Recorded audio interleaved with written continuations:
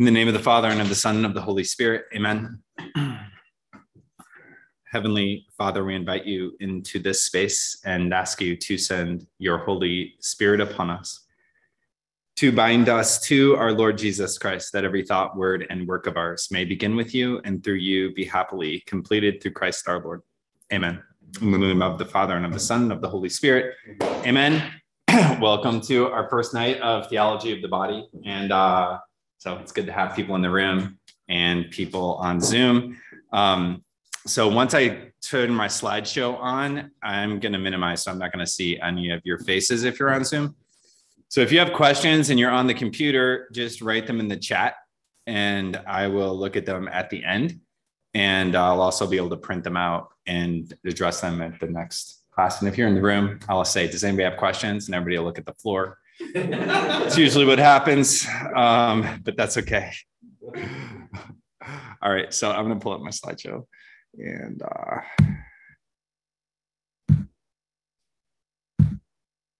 good. And I'll minimize that. Okay, so just a couple of introductory things. So teaching theology of the body is my favorite thing. And the first time I did it, I was a deacon and I was at the cathedral. And when you're a deacon and a transitional deacon, you have nothing to do for the summer. And so I basically went to the pastor and I said, hey, I want to teach this theology of the body class. Because I'd actually given a homily and somebody came up and commented to me that that was a really good theology of the body homily. And I didn't really realize that's what I was doing. And so I spent that whole summer reading this entire book and all of the Wednesday audiences in here. And I gave a class kind of every week. And then when I taught at Pius as a young priest, I taught theology of the body to high school seniors. And then, as most of you know, I studied at the John Paul II Institute in Rome from 2009 to 2013. And then when I came back, I did a course for 12 weeks in 2014. And so it's about time to update that. And also because I've lost like half of my body since then. So I'm trying to get rid of all my fat YouTube videos. And so this is an opportunity to do that. So I titled the course this time, Theology of the Body, Human Love and the Divine Plan, a teaching for our times.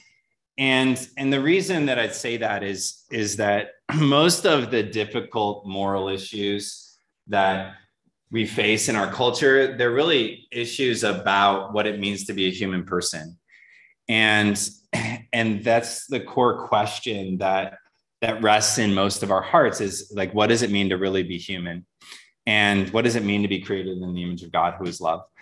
And more than that, maybe what does it mean to experience that? And so if I go to this quote, which is my favorite John Paul II quote, he says, man cannot live without love. He remains a being that is incomprehensible for himself. His life is senseless if love is not revealed to him. If he does not encounter love, if he does not experience it and make it his own, if he does not participate intimately in it. And so love is the deepest longing of all of our hearts. And John Paul II quotes himself over and over and over and over and over again. If you read all of his writings, in almost every document, he goes back to this quote at some point. And the fact that everything has to be rooted in the fact that we're created in the image of God, who is love. We're created for love. And that love is the deepest longing of our hearts. And so the theology of the body is a deeper reflection on that kind of context. The first Wednesday audience was given on the 5th of September, 1979. And so Wednesday audiences are in Rome. The Pope on Wednesdays, he has a catechesis that he gives, and usually pilgrims come and they would all come to the Casa Santa Maria, and you can get tickets and go and see the Pope. And he gives some kind of a teaching. And so starting in 1979, John Paul II started giving this teaching, which ended up being collected into this entire catechesis, which is like really long. And so if you want a book, and some people asked me if I was going to have a textbook, really everything's coming out of this book, Man and Woman, He Created Them, which is a collection of all the Wednesday audiences. And in the midst of giving those audiences, which went on for about 5 years, he makes reference to the upcoming Synod of Bishops that would study the topic, the role of the Christian family. So there's another document John Paul II wrote called The Role of the Christian Family in the Modern World. And so as he was starting this reflection on the theology of the body, it was to prepare for that Synod of Bishops. Since the time the audiences were published, we've seen lots of things. So I remember when John Paul II was like elected Pope, kind of. I was about 4 years old. Some of you might remember more vividly than I do. I grew up in Michigan, just outside of Detroit, and Detroit has a lot of Polish people. And so I remember there was sort of this documentary series on the local television on the Polish Pope. And then he was the Pope for, most of my life growing up, all the way until I was ordained a deacon. And then Pope Benedict XVI was elected. And so really in John Paul II's pontificate, we could say that he spent his time teaching us what it means to be human. And from a philosophical lens, reflected deeply on the human person.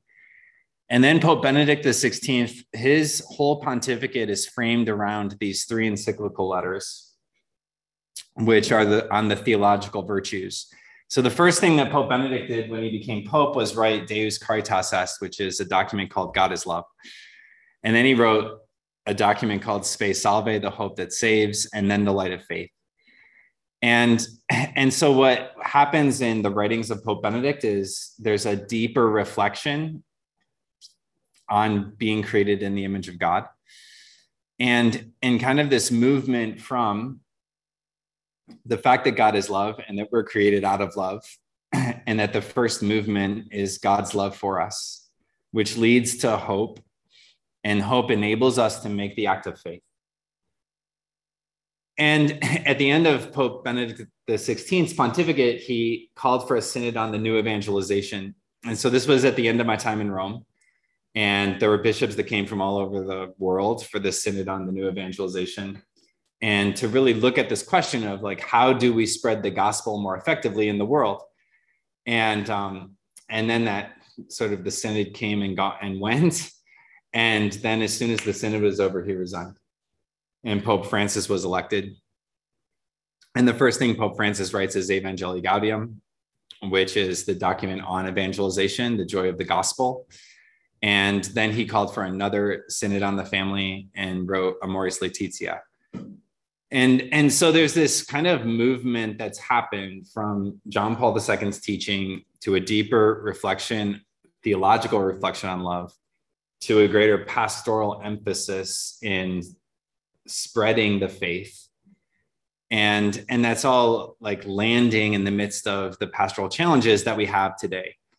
And again, the pastoral challenges, most of them revolve around what it means to be a human person.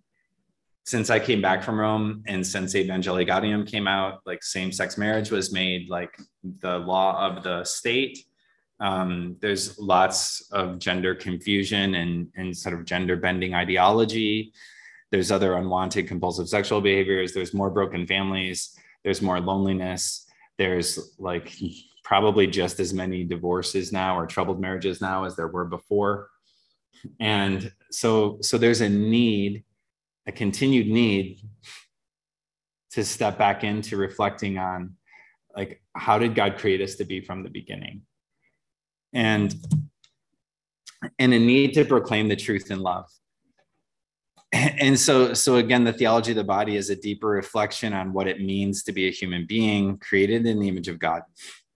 And it was written in order to fill out the more profound explanation for the church's teaching on human life, written by Paul VI.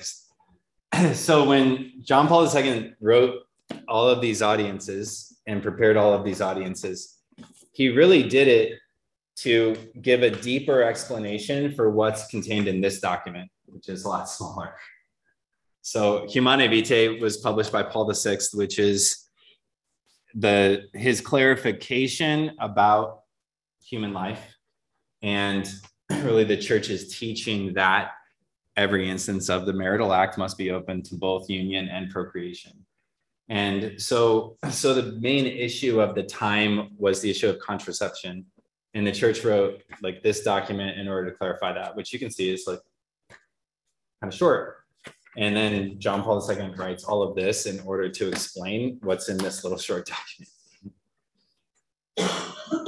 But in our own time, the same teaching that John Paul II gave gives us a lens to more effectively proclaim the truth in love about all of the other issues and every issue involving marriage, family, and human sexuality. And really like all of the confusion just on a very basic level about what it means to be in relationship with people. You know, and when I talk to young people today, like a lot of times like the struggle in their heart is knowing how to be in relationship, and like knowing how to have a conversation, or knowing how to like have a good friendship. Some of the most popular talks at focus conferences are just on friendship and how to establish a friendship. And maybe that's because of technology. Maybe it's because of attachment issues. Maybe it's because like there's just been such a family breakdown, or there's so many opportunities to not live. But all of it is an invitation to go back and reflect more deeply on how we were created to live and how we were created to love from the beginning. And so the theology of the body provides a lens through which we can balance fidelity to the church's teaching and care for those who struggle to live in accord with it. And that's not another struggle that we have in the church today is how do we talk about those kinds of issues? And I've seen young people who leave the church because they disagree with the church's teaching in that area of marriage, family, and human sexuality. And how do we respond to that? Because there can be a tendency to sort of respond from this position that says, well, this is what the church teaches and you need to be obedient to that and you just need to do it. And it seems that that's not been the most efficacious or the most effective. And then there can be this other temptation to just sort of say, well, we should really change the teaching of the church, you know, and that's also not very efficacious. And it's really hard to hold those things in balance. And Amoris Laetitia 291 actually talks about holding these two things in balance.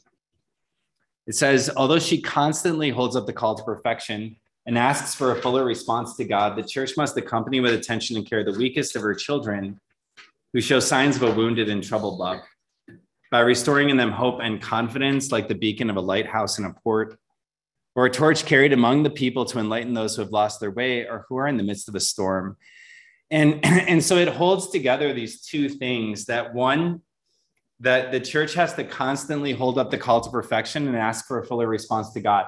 So we're always going to teach the fullness of the truth. We're always going to call people to more. We're always going to like call people to holiness. But at the same time, we have to accompany with attention and care the weakest of our children who show signs of a wounded and troubled love, you know, which means we have to learn how to accompany with attention and care, like people whose experience doesn't line up with the church's teaching, or people who grew up in a divorced family going from mom's house, dad's house, different rules, different house, or people who have suffered from abuse, or people who have suffered from neglect. And so there's a need to do both things. And I really like that image of a lighthouse, because it sort of provides this image of like, there's on the one hand, there's this lighthouse, which is like the truth that shines brightly.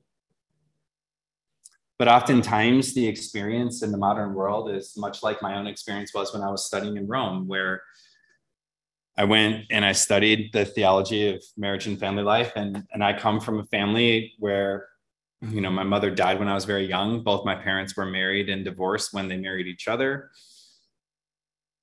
then my dad remarried again, and then my dad and my stepmom got divorced, and so my family is like not like the family that we learn about in a textbook. And I remember sitting there, and the teachers, talking about like all the like fatherhood and motherhood and sonship and daughterhood and joy, and like the fullness of the church's teaching is like crashing in. And that lighthouse, the light from the lighthouse was just illuminating all of the places in my own heart where I didn't measure up. And I remember just being really agitated in that experience.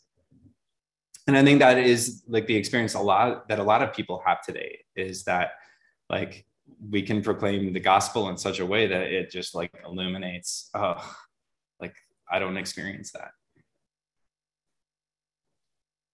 And I remember going to my like theologian teacher and expressing this to him, and basically saying, like, this is the context I come from, and this is the family I come from, and my family is not anything like what you're talking about in class, and it's really causing a lot of agitation for me. And his response was sort of, and I know he was trying, but his response was like, well, remember, Mary's your new mom and St. Joseph's your new dad, and pray the rosary and have a good day. And I'm like, well, like somebody needs to teach me how to live. And it's kind of this response of the theologian whose job, it's his job to hold up the call to perfection and ask for a fuller response to God. It's his job to be the light, the beacon of a lighthouse and a port. What I needed was like somebody to do accompaniment, like a pastor, mentor, evangelizer, which is really somebody who sort of lights his torch off of that lighthouse and goes to find that lost person, but then to walk them back towards the light, right? And to teach them how to live, and to kind of mentor in the human experience, or in the art of being human. And when these two dynamisms are unbalanced, we end up in error. So when we have like theology without accompaniment, it ends up in Pelagianism. And Pelagianism is an error that says I can save myself by myself. Like I don't need God's grace. I just like my own virtues can save me. And it sort of sounds like this: just decide to believe what the church teaches, and then the inability to live in accordance with the moral law is interpreted as an act of willful disobedience. And it can be motivated by fear of scandal, fear of vulnerability, or fear of relationship. And I've seen that a lot, where, we kind of can shun a family member or something like that, or people don't want to talk to a family member because they don't want to seem like they're approving of their behaviors that aren't in accord with the church's teaching. But we just end up like in this place of, it's motivated by this idea that you can just choose to be different. We can also end up with accompaniment without theology, which ends up in the neo-Pelagianism of fragility, which is one of my favorite terms. It basically means that it's when people say things like the church's teaching is so hard to live that we should just like lower the standard, or people are so wounded it's impossible for them to live what the church teaches, and so we just need to change the standard. And it sounds like this: a person is so wounded they're incapable of living according to the moral law, therefore we won't teach or enforce it. And that also that's mostly motivated by fear of losing relationships, and there can be a timidity in proclaiming what we believe, because I'm afraid that like I'm going to upset somebody, they're going to leave. I mean, I have these insecurities myself. I experience them much differently as a pastor than before I was a pastor, to be honest, like to be truly honest, because like when you're a pastor of a parish that's as small as ours, you know who's not there on Sunday. And then I'm always like, oh my gosh, what did I do? And because you just know, because everybody sits in the same pew. And then new people come and they're like, why are you in my pew? And so the goal is that we're integrated and that we learn, right, to light our torch off of that truth, and then to go find that person where they're at and then walk them towards the truth. And the theology of the body is a lens that helps us to do that. So whenever I go and I give conferences, like I get asked to give a lot of conferences on difficult moral issues, but really what I'm giving a conference on is like how to use the theology of the body as a lens to bring integration between these two things. And so in the first Wednesday audience, on all these slides, I have a date at the top, and that's the date that John Paul II gave this talk. And so it begins with Matthew chapter 19. And so in Matthew chapter 19, Jesus goes to the Pharisees and he has this conversation with them. It says, some Pharisees approached him and tested him, saying, is it lawful for a man to divorce his wife for any cause whatever? Jesus said in reply, have you not read that from the beginning the Creator made them male and female, and said, for this reason a man shall leave his father and mother and be joined to his wife, and the two shall become one flesh. So they are no longer two, but one flesh. Therefore, what God has joined together, no human being must separate. They said to him, why then did Moses command that the man give the woman a bill of divorce and dismiss her? He said to them, because of the hardness of your hearts, Moses allowed you to divorce your wives, but from the beginning it was not so. I say to you, whoever divorces his wife, unless the marriage is unlawful, and marries another, commits adultery. And so the Pharisees ask this question, is it lawful for a man to divorce his wife for any cause? And our Lord doesn't accept the discussion on the level on which his interlocutors try to introduce it. In a sense, he doesn't improve the dimension they tried to give the problem. So our Lord doesn't actually answer it directly. He instead says, don't you know that in the beginning, God created them male and female? And for this reason, a man shall leave his father and mother and be joined to his wife, and the two shall be one flesh. And so he points back to the beginning in answering their question, because really what he's saying is, you're asking the wrong question. The real question is, what does it mean to be human? And what does it mean that God created us in his image and in his likeness?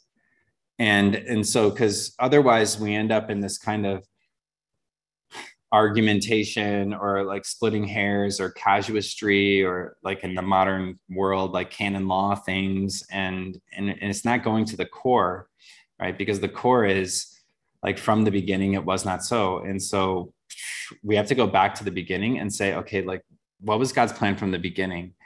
And that's the same answer that we can give to so many of the cultural questions that we face today is, let's go back to the beginning and what does it really mean to be human? So the beginning signifies what Genesis speaks about.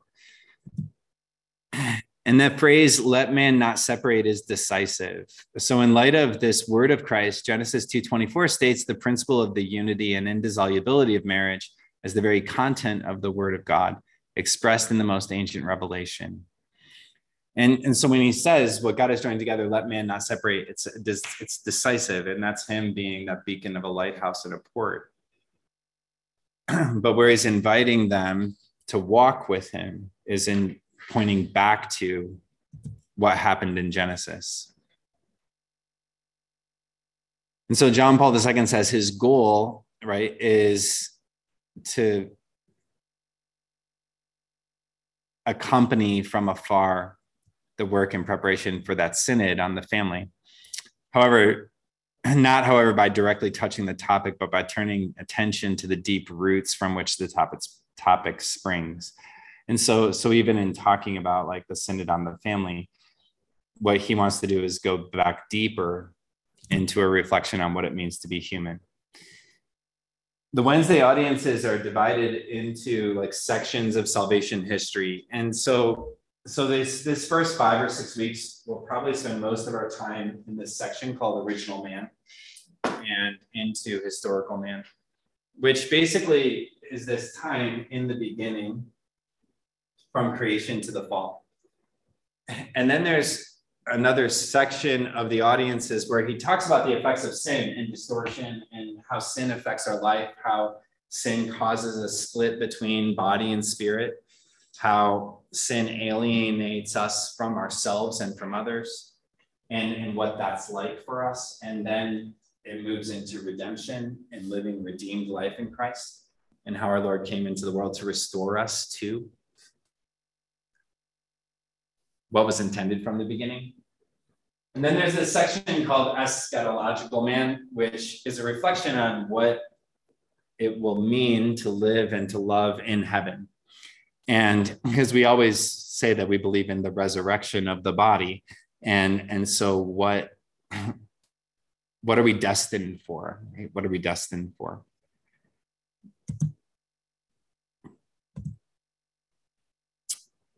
So again, in Matthew 19:4, Jesus says, have you not read that from the beginning, the Creator made them male and female? Which refers back to Genesis 1:1 to 2:4 in this account of creation in the beginning of the Bible. Then he says, this is why a man leaves his father and mother and is joined to his wife, which refers to Genesis 2:24 in the second story of creation, where God creates Adam and Eve separately. And so these two stories of creation, he highlights that Genesis 2 is more ancient. The story of Adam and Eve is a more ancient story. So scripture scholars would say that account, which is called the Yahwist account, it's called the Yahwist account because in Hebrew, the word Yahweh is used for God. And it's the more ancient and also anthropomorphic, which means that God is sort of described in human terms, right? So God forms man from the dust and breathes into his nostrils the breath of life, and which kind of is this image, right, of a very personal God. Genesis 1 is more recent, and it's more mature both with regard to the image of God and in the formulation of the essential truths about man.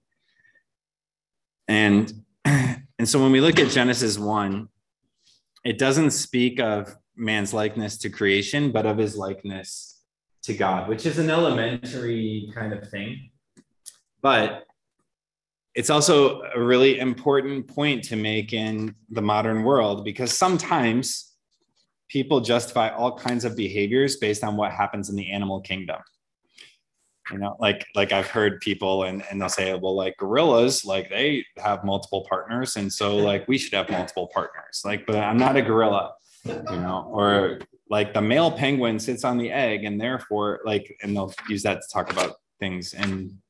But what we believe is that we're completely different from the created world. And there's this experience of being created in likeness to God.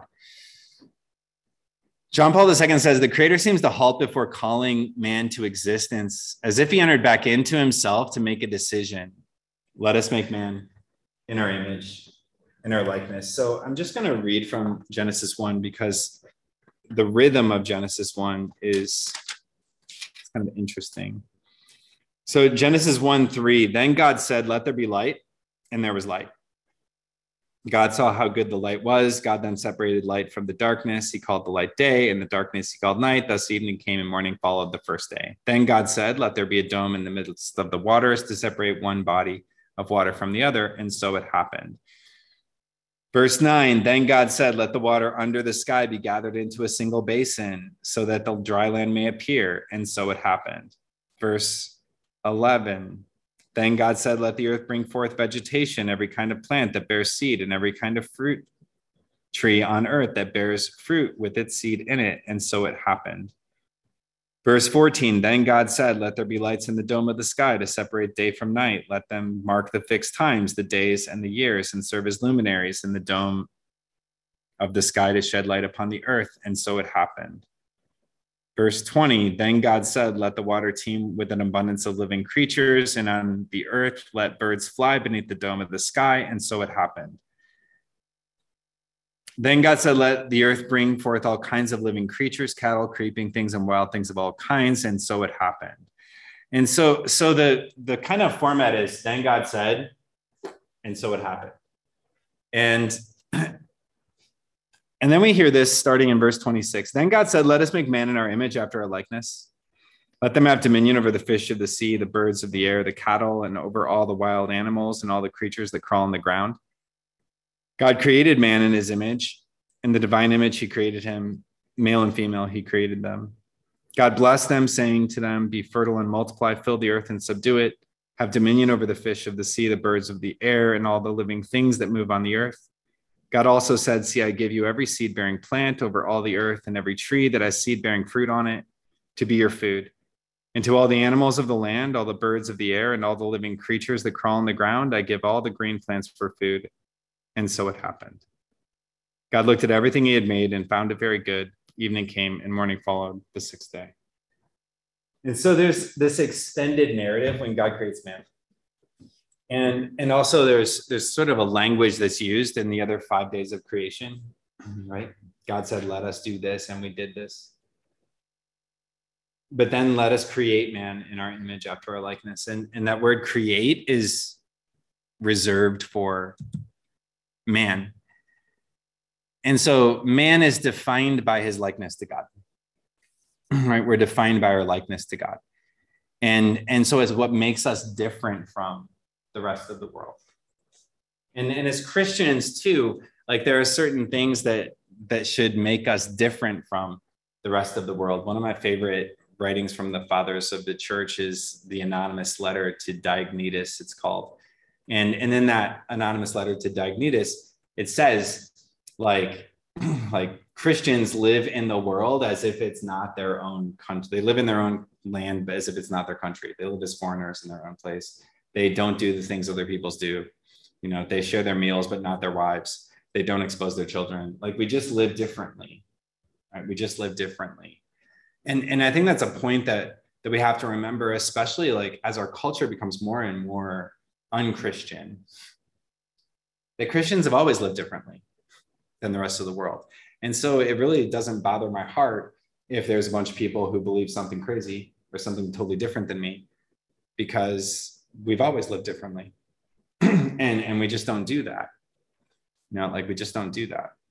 And there's certain things that we just like don't do. And I think that it could be an effective way, like when parents are talking to their children about things. I know parents, like they have these signs in their bathroom that says Carrie's wash their feet. Like my sister-in-law her parents had this sign in their bathroom. Like these are the things that our family does. We wash our feet because they're trying to train their little kid to make sure he took a shower properly. And but there's just certain things that we don't do. And because like we believe that we're created for more, and we believe that there's more, and we believe that like our bodies are holy, and we believe that marriage is holy, and we believe that marriage is forever. And all of those beliefs, and the belief that we're created in the image of God has consequences. So the first account is concise. It's free from any trace of subjectivism. It contains only the objective fact and defines the objective reality, both when it speaks about the creation of the human being, male and female, in the image of God, and when it adds a little later, the words of the first blessing. So again, in that first chapter, or the first chapter of Genesis, it just simply says like God created man in his image and likeness. And it's free of subjectivism, which means it's not talking about the experience of that. It says we're created in the image of God. We're a little more like God than the world. And the words of that first blessing are, it was very good. And John Paul II, like he points out the fact that being and good are convertible terms, right? To exist is to be good. And the fact that God created and we exist is good. And I think that's a really important point, right? That it's good that we exist, right? It's good that we exist. And because so often there are many, many, many people in the world who don't believe it's good that they exist, or we feel like a burden, right? Even in the small ways, we can feel like a burden, right? Like if you ever needed something, but you don't want to be a burden, so you don't ask, right? Like I'm the only one, I'm sure. You know, like I talk to people and they're just like, well, I don't want to be a burden, Father. You know, and like that's kind of my favorite thing with spiritual directions. So like I live for people who are like, Father, I want to come and talk to you because like I want to grow with my spiritual life. I'm like, oh, yes, I get to be a priest today. But then so many times people will say like, well, I don't want to bother you because I know you're really busy. And like, I'm not too busy for that.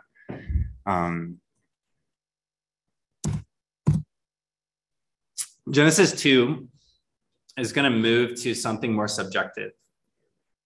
So one can say that this depth in Genesis 2 is above all subjective in nature and thus in some way psychological. And so Genesis 2 is going to kind of blow up this idea of what it means to be created male and female, and look at it kind of from the inside. And it really answers the question, what is it like to be created in the image of God? Or what is it like to be created male and female? In that quote from our Lord, this is why a man leaves his father and mother and is joined to his wife. Or don't you know, in the beginning, God created them male and female. For this reason, a man leaves his father and mother and joins his wife. So it moves from the first account to the second. And the words our Lord uses directly describe that unity and indissolubility of marriage. And Christ links to the beginning, but leads to the boundary. And so when our Lord says this, he's quoting way back to the beginning. But it makes reference to this boundary experience. So the boundary experience is like at the fall, when we enter into that state of historical sinfulness. And so John Paul II will spend a lot of time kind of talking about that, and how, like, we know what it's like to live in this state of historical sinfulness. And when he's answering the Pharisees, he's answering them in this context that Moses allowed divorce because of the hardness of your hearts. But from the beginning, it was not so. And so he's always going to be reaching back to the way we were created to be from the beginning.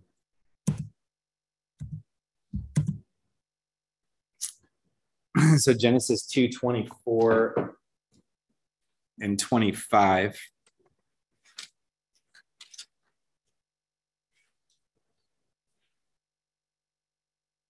Is where it says, this is why a man leaves his father and mother and clings to his wife, and the two become one body. And then 25, the man and his wife were both naked, yet they felt no shame. And then it leads to that boundary, which happens in Genesis 3 and the fall of man. So we see here the distinction between that original innocence and the state of man's sinfulness, or we can call it the state of integral nature and fallen nature. This state where we lived in perfect harmony, and then this state where we're kind of like a mess inside. Christ's words also point to the redemption of the body. So Christ's response points us back beyond the boundary running in Genesis between that state of original innocence and the state of sinfulness. And his words allow us to find an essential continuity in man and a link between these two different states or dimensions of the human being. And so as our Lord points back to the beginning, it's implied that it's going to be possible for us to live that way again. And so it's implied that we don't have to live in this state of historical sinfulness anymore. We don't have to live in our distortions anymore. We don't have to live with hardness of heart anymore. That he came to elevate everything. And so as he points back, he's also pointing out the redemption of the body. And when we reflect on kind of where we're at in our sinfulness, or where the Pharisees were at in their sinfulness, the state of sin is part of historical man on that timeline, but it plunges its roots deeply into its theological prehistory, which basically means like that when we see what's distorted, right, it's always the flip side of the way God created us to be. And we have to go back and reflect more deeply on the way we were created to be from the beginning. And so every point of our historical sinfulness has to be explained with reference to original holiness. Like whenever we talk about like things that are distorted, we do so in reference to the state of original innocence. We have to refer back to like, okay, how are we supposed to be from the beginning? You know, and we do that with lots of things in our life. Like I have this image in my head right now of like, you know, like your car, like when your car's not running properly, you know, it's not running properly because you can refer back to like when it used to run properly. like when I shut my car down and it's like it didn't always do that. And so with our lives too, and in our own hearts too, there's this reference back to the way that God created us to be from the beginning. And even as we identify with historical sinfulness, we also participate in the history of redemption. Like we're all in process, right? We're all in process. And all of us, like when we reflect on these things and we talk about like the effects of sin and we might be sitting in our chairs going like, yeah, that's exactly what I do, or that's exactly how I am, or like, I know what that's like.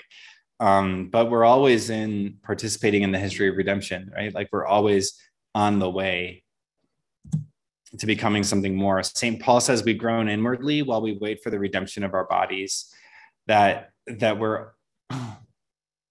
there's something exciting about the fact that it's possible to grow in holiness, and that it's possible that whatever was distorted in our life can be redeemed. And whatever was wounded can be healed.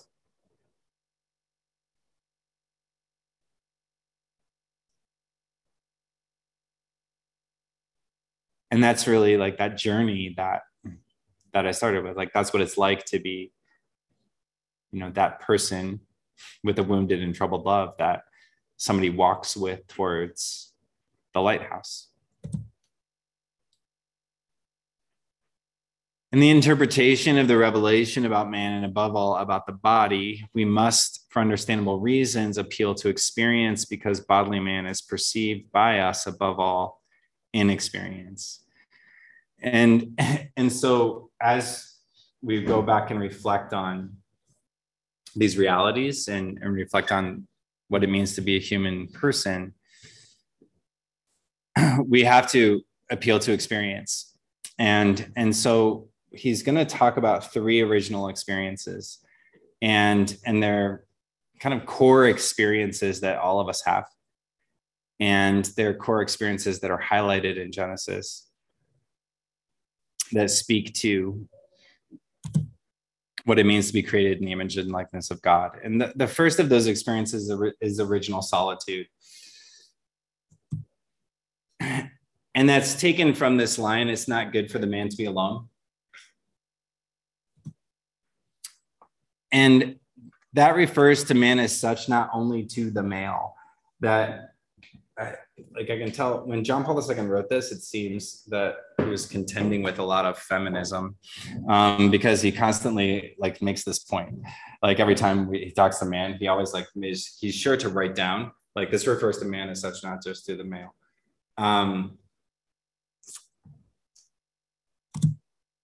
And solitude has 2 meanings. So one derives from our very nature, and the second from the relationship between male and female. And so solitude, like it really doesn't mean loneliness. Sometimes it's translated as original loneliness. And so loneliness is like when I'm sitting around the rectory on a Sunday watching my football team lose, and I'm by myself, and I'm like, I wish I had a friend, and I call Father Gravy, but he's too busy. And I'm just like, ugh. Right, that's loneliness. Solitude it's when we're alone with someone, right? It means being alone with the Lord. And so in Adam's loneliness, he discovers his identity. He discovers that he's superior to the other creatures. So he experiences this solitude as he's moving about in the world. And what he discovers is that he's not like anything in the world, right? He's not like anything in the world. And so you can go through the entire hierarchy of being, and like there might be like a rock, and he realizes, well, I'm not like the rock. And there might be a tree, and he realizes I'm not like the tree. And then like the animals come, and he realizes I'm not like the animals. And there's no other creature in the world that's like him. And the logical conclusion that he comes to is that he must be like God, because he's not like anything else in the world. And there's nothing in the world that reflects back to him who he is. And so he's superior to the other creatures. And so he finds himself before God in search of his identity, John Paul II says. And we all have had the experience of being in search of our identity. And like, who am I like, right? Like, who do I relate to? Like, you can think about like when you go to Coffee and Rolls, and who do you sit by? And when you walk in the room, you're like, oh, thank God they're here. And you go sit with those people. When I go to pre-study day, I'm like, thank God he's there. And I go hang out with him. And there like are certain people that we identify with. I always remember this time, my youngest sister, Katie, she was probably like 3 at the time. And she's staring up at me for a while. And she goes, I'm like you. And I was like, what? Like, we both have blue eyes. So she's sort of looking around the world and experiencing the world. And she notices that everybody else has brown eyes in our family, except for me. And then she's like, I'm like you. And we all have a desire, right, to find our identity, like to identify with, to find something else that's like us or someone else that's like us. And so this experience of original solitude, it takes place like after God creates Adam and he puts him in the garden and he gives him authority over the garden. And yet there's nothing in the created world that's like him. And so what he discovers is that he's like God. He's alone because he's different from the world. In that experience, what makes him different from the world is he has these 2 things, which is self-consciousness and self-determination. So he has free will, which is self-determination. And self-consciousness is like reason, like he's aware of the fact that he exists. Right? He's aware of the fact that he exists. Like, do you remember when you were like a teenager and you had like that moment where you realized that you were thinking? Like, you ever been thinking about the fact that you're thinking? It's like a stage we get to in human development. Sometimes I say that to teenagers and they're just like, I haven't got there yet. I don't even know what you're talking about, Father. Right? But like, we think about the fact that we're thinking. It's that capacity for self-reflection.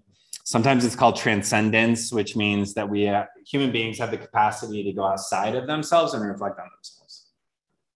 We have the capacity to think about like, how do other people perceive me?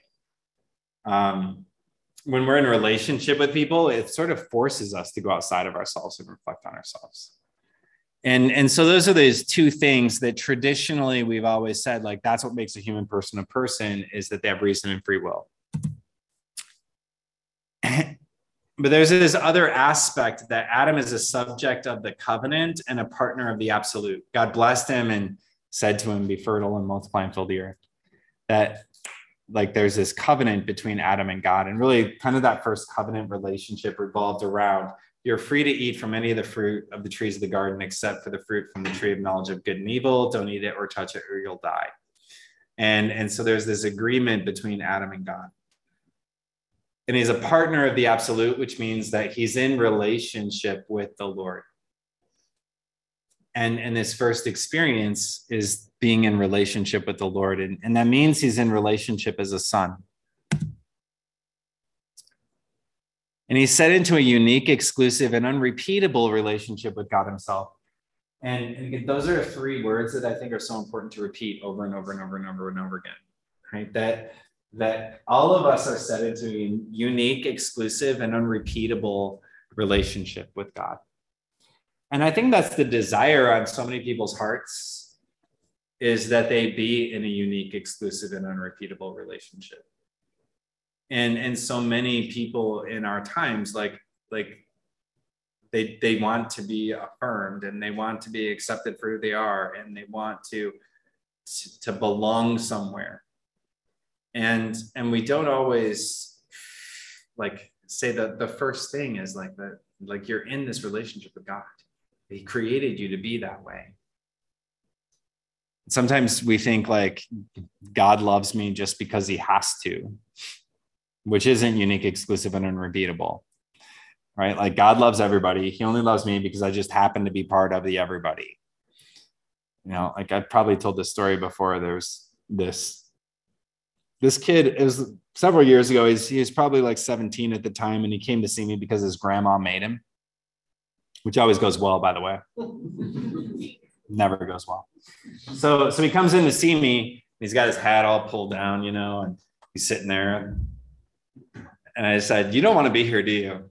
"I don't care." What do you want to talk about? "Oh, what do you want to talk about?" So we just talked about anything. We talked about, like, I don't know, the fight he got in last week, or getting in trouble with grandma's house, or like what's going on at school, or what's going on at work. And so I met with him for a couple months. And then I realized I probably should talk about Jesus sometime. And so I'm talking to him one day, and I said, God loves you, right? Yeah, he loves everybody. Huh. No, he loves you, like your name. Yeah, Father, he loves everybody. Like, it doesn't count because he loves everybody. And I'm just part of the everybody. And then I kind of like drove a little deeper, and I was just like, no, he loves you. He loves you. He loves you when you were doing drugs last year. He loved you when you punched a hole in the wall at grandma's house. He loved you when you got drunk last week. He loves you. And then he was just kind of like, I gotta go.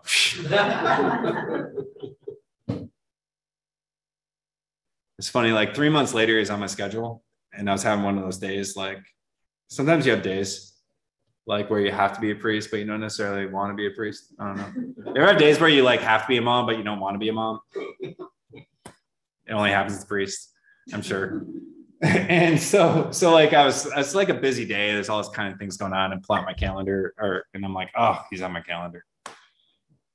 Okay, I want to be a priest. So like I go to the office, and I go in, and there's him and 2 other kids and grandma. And I'm like, what the heck they do? Start a drug ring? So he comes into my office, and he's just like, Father, these are my friends. And I went to mass last week, and I went to confession. I'm going to go to mass this week. And these are my friends, and they want to talk to you. Talk. Like, what happened? I think what happened was he started to believe that was true. And then he wanted to go tell everybody about it. But it took saying it over and over and over and over and over and over and over and over and over and over and over again. And that story, like he's somebody I hope like just floats into my life again at some point down the road. Like sometimes stories, like I wish they were like, and then he went to the seminary, right? Like that's not how the story goes. But there was this moment where like he knew something was true. And those are like moments in our own lives, like we all need to have that moment where we realize that's true about us. And that there's something really personal there. I said to the high school kids on Wednesday, like when our Lord looks at a field, he doesn't see the field, he sees every blade of grass in the field, right? Which means he sees you.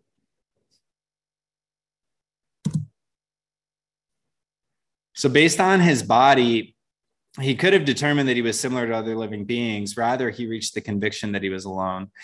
So again, like Adam, based on his body, he could have said, I'm just like all the other living creatures. Like I have similar body parts to orangutans, and I have similar, like I kind of walk like this, and like I eat food like they eat food. Like he could have come to that conclusion, but instead he comes to the conviction that he's alone, which means he realizes that he's more like God than the world.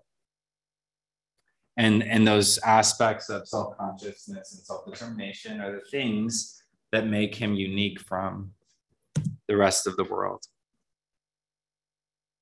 It's only man that can rule the earth and cultivate and transform it according to his own needs. Right? He's the only one who has dominion over the world around him.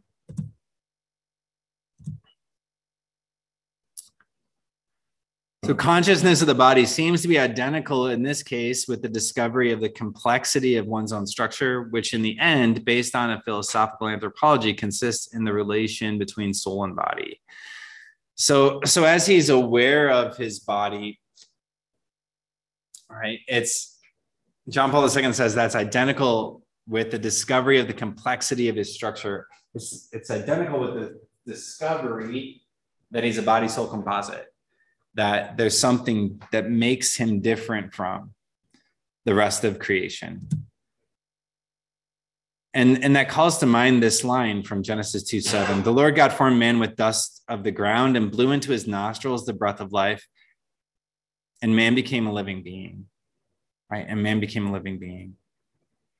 And the fact that we're a body soul composite it's kind of a point that I think when I was being catechized, we were taught that and we all just accepted it. But in the modern world, it's something that is very much like up for debate. Like there's a belief that people hold that like my soul is just like a renter in my body. And so like my body doesn't really matter, or people think, I mean, I thought this in my 20s, like I'm only sinning with my body, but my soul could be holy.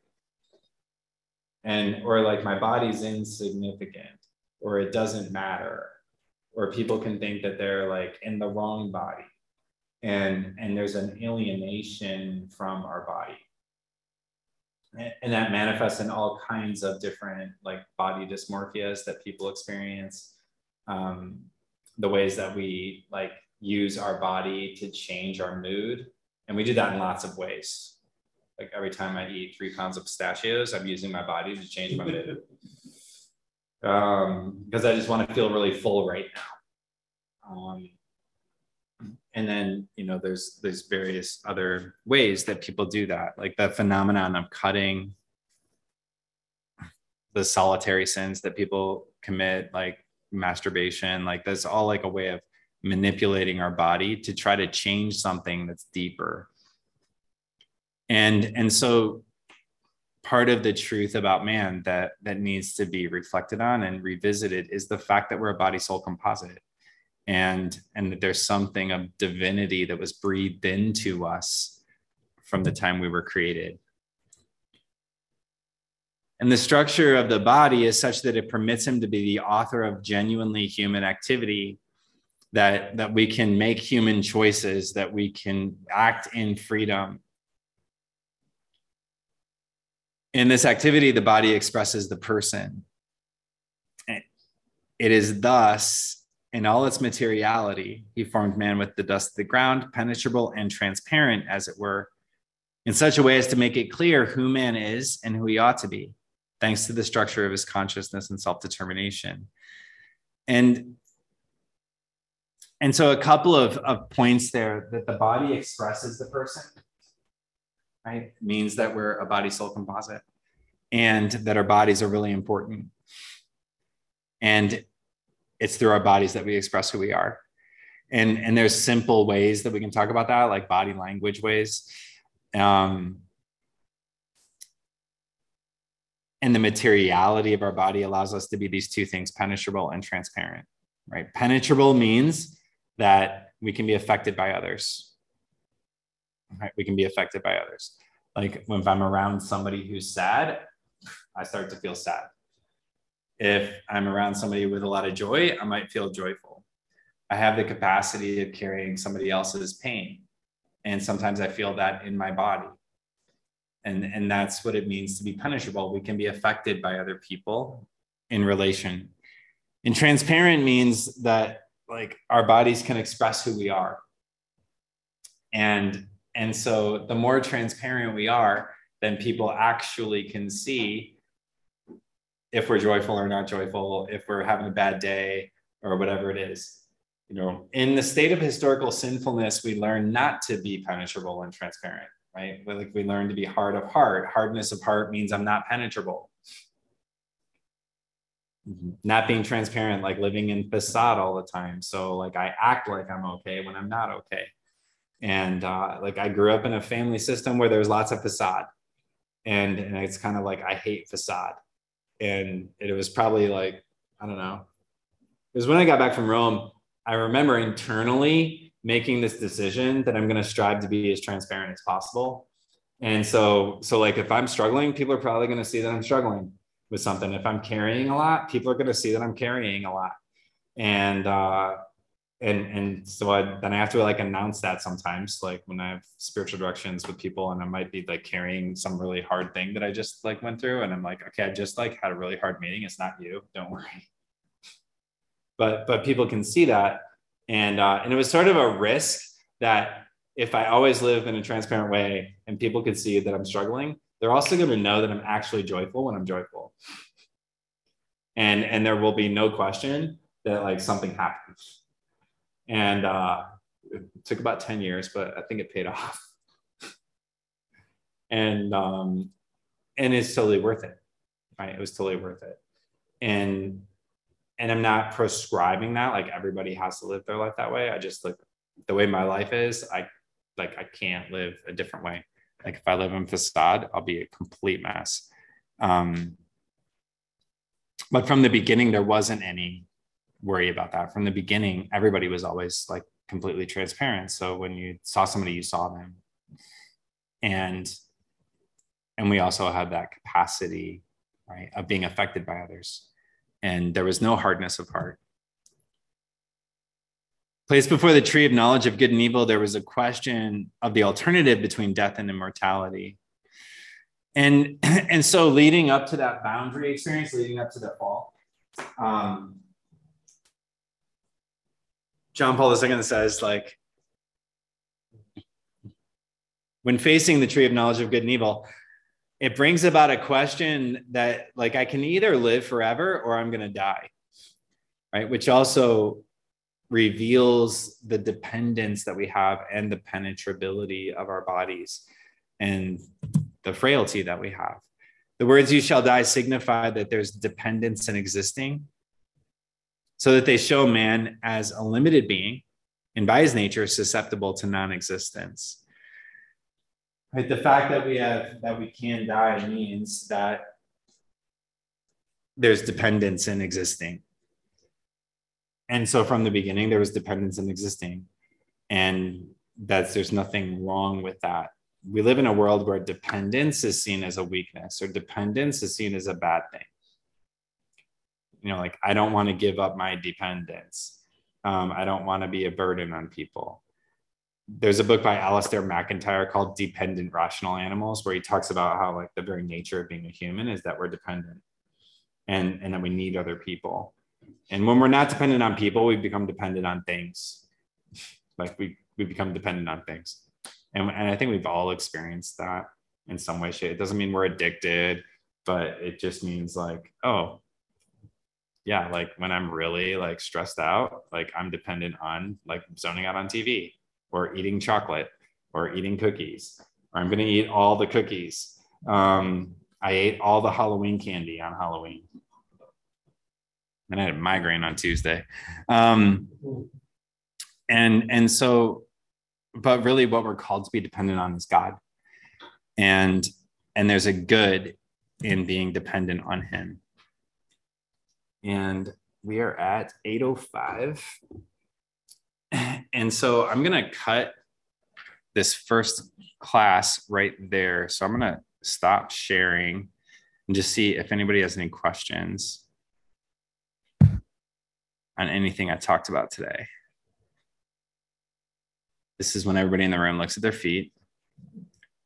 I'm going to look at the chat.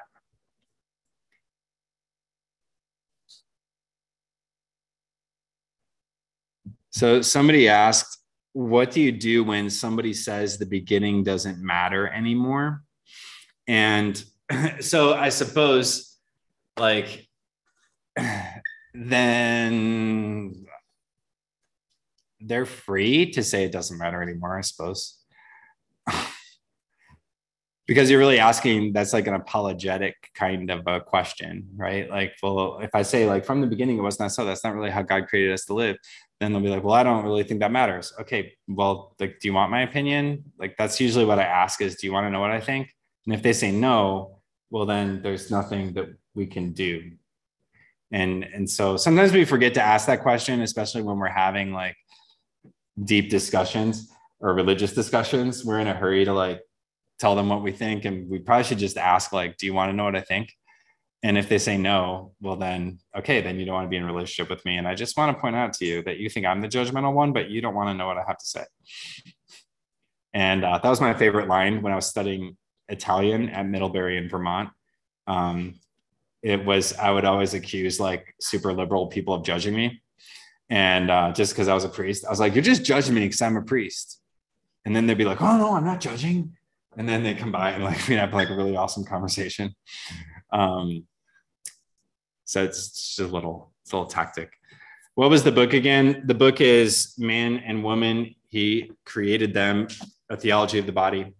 It was edited by Michael Waldstein. So if anybody on Zoom, Dorothy asked that question.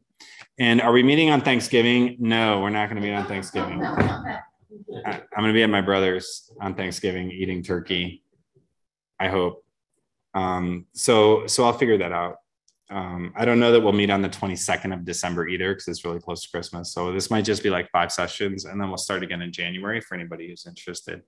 And I'm just going to continue to teach this throughout the year and post on YouTube and kind of see what happens from there. Any other questions in the room? Niente? Nobody ever asks questions? Kristen? Mark? Yeah. So, solitude that's the English word. So what would be, it's a Hebrew document. What would have been the Hebrew? For which? For just solitude. Because you kind of explain solitude as two different. Yeah, I would have to go back and look it up. Yeah, I'd have to go back and look it up. So, it's a good question. It's whatever is translated as alone. That's right, because what we're reading is a translation. Yeah. Right, of the original. And so I'm interested to go back to what the Hebrew. Yeah. Yeah, the only Hebrew I could tell you was like Ish and Isha, and you probably heard that all the time. And Yahweh and Elohim. Good. All right, so we'll just pray. It's 8:09, and then we'll see you all next week. And that also gave me an idea of how many slides I can get through. I also cut like my usual 20-minute introduction of myself, but that's okay. Most of you in the room have heard it. In the name of the Father and of the Son and of the Holy Spirit. Amen. Lord Jesus, we thank you for this opportunity just to gather in community, and also to just reflect more deeply on what it means to be created in your image and in your likeness. I ask you to continue to just move our hearts with curiosity and openness to whatever it is that you desire to reveal to us. We pray especially for all those who struggle,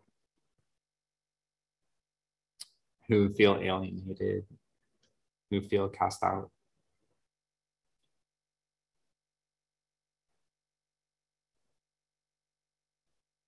That they may come to know your love, and that they are loved in a unique, exclusive, and unrepeatable way. And through the intercession of the Blessed Virgin Mary, Saint Joseph, and all the saints, may Almighty God bless you, the Father, the Son, and the Holy Spirit. Amen. Amen.